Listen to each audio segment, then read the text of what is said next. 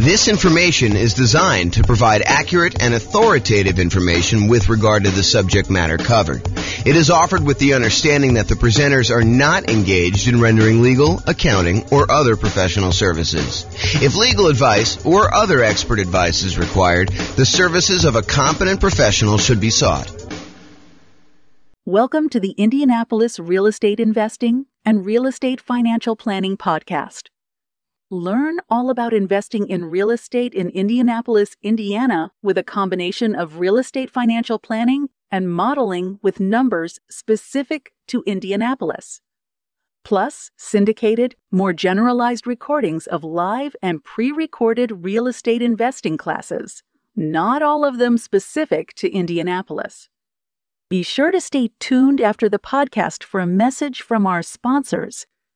The following is part 5 of 6 parts of the class Overcoming Obstacles for Real Estate Investors. Be sure to check out other parts published as separate episodes. Now we're going to do finding what you're missing.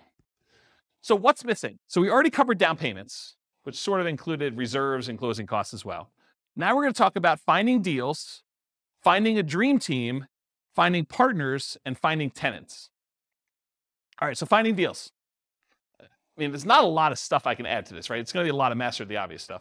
So finding deals inside the MLS, you could brute force all properties. So if you're really struggling to find a deal, look at every deal. Run the numbers on every deal. See if you can, make something work. Brute force analysis, do it. Take the time, go through all the stuff. Or if you're unwilling to do brute force, do better searches. Search for a wider range of fixer-upper terms. Look at things that might get you a lot of false positives, but might actually attract something for you. Like if you're looking for properties that could be good house hacking properties, so things with like walkout basements or second kitchens or things. We did a whole class on this and how to find those deals on the MLS. But if you go watch that, we go into a lot more detail. But basically the idea is be more broad in your search so that you can then narrow it down if you're willing to do that. That's all the stuff inside the MLS. Market to find motivated sellers. So if you can't find what you need inside the MLS, be willing to spend money in order to find deals outside the MLS. Put out marketing, and we did a whole separate class on marketing to find motivated sellers, like 2 hours on that. So go watch that to find sellers instead of just deals in the MLS. Because MLS is going to give you, in a lot of markets, it's going to cover about 90% or more of the properties that go up for sale in a year. But that still leaves 10% of properties that are being sold for sale by owner. And it might change a little bit from market to market, but that's about what the numbers are, about 90-10. And some markets, it's more than that. Some markets, a little bit less. So marketing to find motivated sellers. And in my mind, that would also include networking. So we include networking in that class when we talk about it. So going to different real estate investor meetings, meeting as many wholesalers as you can, trying to go find deals by, talking to people, telling them that you're in the business, letting everyone that you're looking to buy properties, because you'll find kind of these off-market deals that way too. If you can't find deals in the market where you're currently looking, consider expanding geographically. Look, I went and I did a research and I found out all the properties that were bought and resold within a single year time. So that's the possible universe of all the fix and flip deals that happened in my particular marketplace. And there's not enough for me to do as many deals as I want if I had a pretty significant share of that market. Well, maybe you decide, look, I need to go to another city that's bigger than mine, maybe add a new city or 2 or 3 or 5 in order to figure out how many deals you want to do, what a reasonable size market share might be by looking at how many a certain person did, looking up the addresses of what they are and kind of matching those up and saying, even if I had that percentage of market share, could I really go and do the number of deals I wanted? Maybe you need to expand geographically into other markets in order to meet your numbers. Change your strategy to improve deal quality and quantity. So if you're like, look, I only want to do top fixer-uppers, well, you may want to actually improve your deal quality, change your strategy so you can improve your deal quality. You can go and look at, maybe I'm willing to also do regular fixer-uppers or ones where I could add additions or something like that in order to be able to get more profitable deals and also improve the number of deals that you might have. And then another obvious one, make sure you hire a real estate agent or wholesalers, and to a lesser degree, maybe a marketing person and a mentor in order to help you increase your deal flow. So those are strategies. Any that I missed? Does that help, Bill? Cool. All right, building a team to support you, dream team to support you. So in my opinion, the real estate agent is sort of the center of all these teams, right? Because if you need a lender, if you need title company, if you need, a lot of repair people, a lot of the contractors, a lot of the subs, insurance companies, all of those, a good real estate agent who's doing any type of volume, they've got all those people already, especially if they're catering to investors.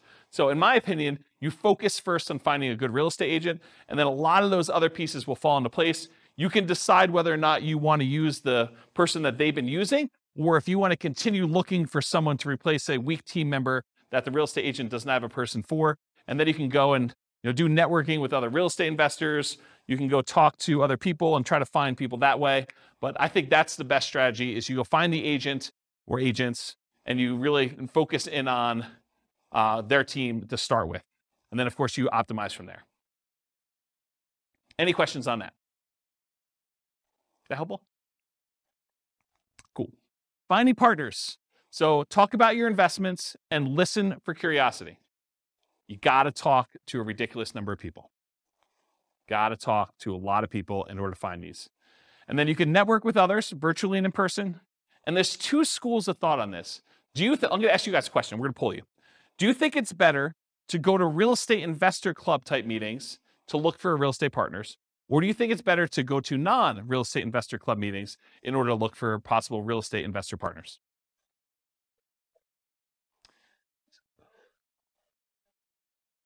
Yeah, so it's really not an either or, but I agree both is probably the best way to do it.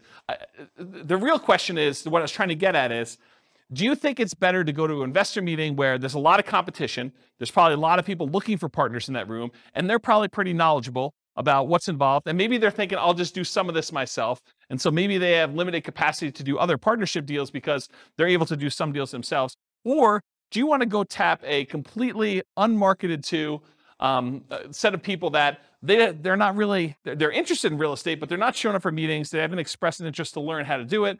They're really sort of like, yeah, I'd be interested in partnering. I don't know what I'm doing, but I got money and I got loans. I don't know. In some ways, I think I'd rather have the second list. Right. Well, but it's, so Rachel says, if you could find the second list. And honestly, it's like everyone else, right? It's church. It's, business. It's like your work. It's like all the people you're doing. You just tell them about, my husband and I just went and we flipped this property. We did really great on it. And they're like, that sounds awesome. I wish I could do that. Well, you can, right? I mean, that's how you do it. You say, well, you can, come on over for dinner. We'll talk to you about doing this and maybe you can get involved in our next deal. Okay. But that's the idea. It reminds me, it's probably not exactly the same, but this reminds me of the story of the two shoe salesmen that go to the jungle, right? And they go to the jungle and one of them phones back to the shoe company, yo, send me home, no one has shoes, there's no opportunity here. And then the other guy calls back and says, this is amazing, no one has shoes yet, right? So I don't know, it's sort of like, which way do you want to do it? And then my final tip about finding partners is sort of a subtle kind of backdoor way. It's marketing to lenders from public record data that have made hard money or private loans. So someone who has loaned money on a real estate deal could be a source for you to partner with, or a source for money if you're looking for money partners. But if you go and you could pull up a list from public record of all the lenders that are not institutional lenders. You could try to find those, compile a list, and then mail them. Okay, so that's another way to do it. Is that helpful? That was the tip of the night. There you go. So a lot of people writing that one down. Any questions on this? Cool. Finding tenants. All right, here's the easy button. Hire a professional property manager. That way you don't have to do it at all. If you're not going to do that, make sure you start 60 to 90 days in advance of the vacancy. That means that your lease must tell the tenant that's living there, you need to tell us 90 days in advance whether you're planning on renewing your lease, and then we're going to renew it at that point, or you're not going to renew your lease and you plan on moving out so that we could start marketing the property. Make sure that your lease allows you to start marketing the property. Make sure you check that you can do this in your marketplace, but make sure that you're allowed to market the property early and that you have the permission in the lease written out so that you can go show the property to prospective tenants while the other tenant is still living there. So unless you have multiple vacancies, realize you're really only looking for one tenant. So you're not trying to find 100 people, you're trying to find one. And not everyone is looking every day. So make sure you have reasonable expectations going into this, that if you put up an ad, you don't get like 50 calls on day one. That's not the end of the world. Expect to spend money on marketing. I think a lot of folks they've gotten a little bit spoiled in a lot of marketplaces where you put up an ad on like Craigslist or Zillow or something like that, and you get 15 phone calls, and you find your tenant within a week. Yeah, I mean, it doesn't always work that way. There are markets where it's softer, where you have a surplus of rentals, and it takes some time to market properties. And sometimes you may need to market it hard and do more than just put up an ad and hope that the phone rings and kind of field phone calls. So expect to spend some money on marketing, maximize the marketing you can do all the stuff you can on the web, do signs at the property, in the yard if you can, like all those different things. Network with other local investors to find out what's working locally. So usually after an investor has filled their properties, they're really open to sharing. While they have a property for rent, they may not be super open to sharing. But once that property is filled and they've got no vacancy, they're happy to tell you where they're marketing. As soon as you have a great offering, so make sure you're doing all the stuff that you should be doing to the property. You can't try to rent a piece of crap and then tell me that you can't find tenants. Okay? And then once you have a good property and it's good exposure, you're doing all the marketing you're supposed to do, use inquiries, the number of calls you're getting, as feedback. If you put up an ad and you get no calls for a week, that's probably a sign that your price is probably a little bit too high for that property. And maybe you drop the price. That's probably the next lever to do. Once you know that you have really good photos, the property is marketed appropriately, it's up on the web, you verified that, you've got all your signs and other marketing out there, and you're doing all the other stuff that the most successful investors in your market are doing. Any questions on this? Cool. This concludes part 5 of 6 on overcoming obstacles for real estate investors. Listen to the next episode, part 6 of 6, on inner game. With home prices up, mortgage interest rates up, and rents up, but not quite enough to counteract the higher prices and interest rates, cash flow on rental properties in Indianapolis is harder than ever. Book a call with the Real Estate Financial Planner to apply our proprietary 88 strategies to improve cash flow on your rentals. See the show notes for a link to schedule your call and improve your cash flow today. If you're a real estate agent, lender, or professional in Indianapolis that wants to help our real estate investor listeners, consider reaching out to learn about collaboration opportunities with this podcast. We'd love to add more value to our listeners by having you assist our investors buy, sell, and finance their real estate investments. See the show notes to schedule a call to discuss collaboration opportunities.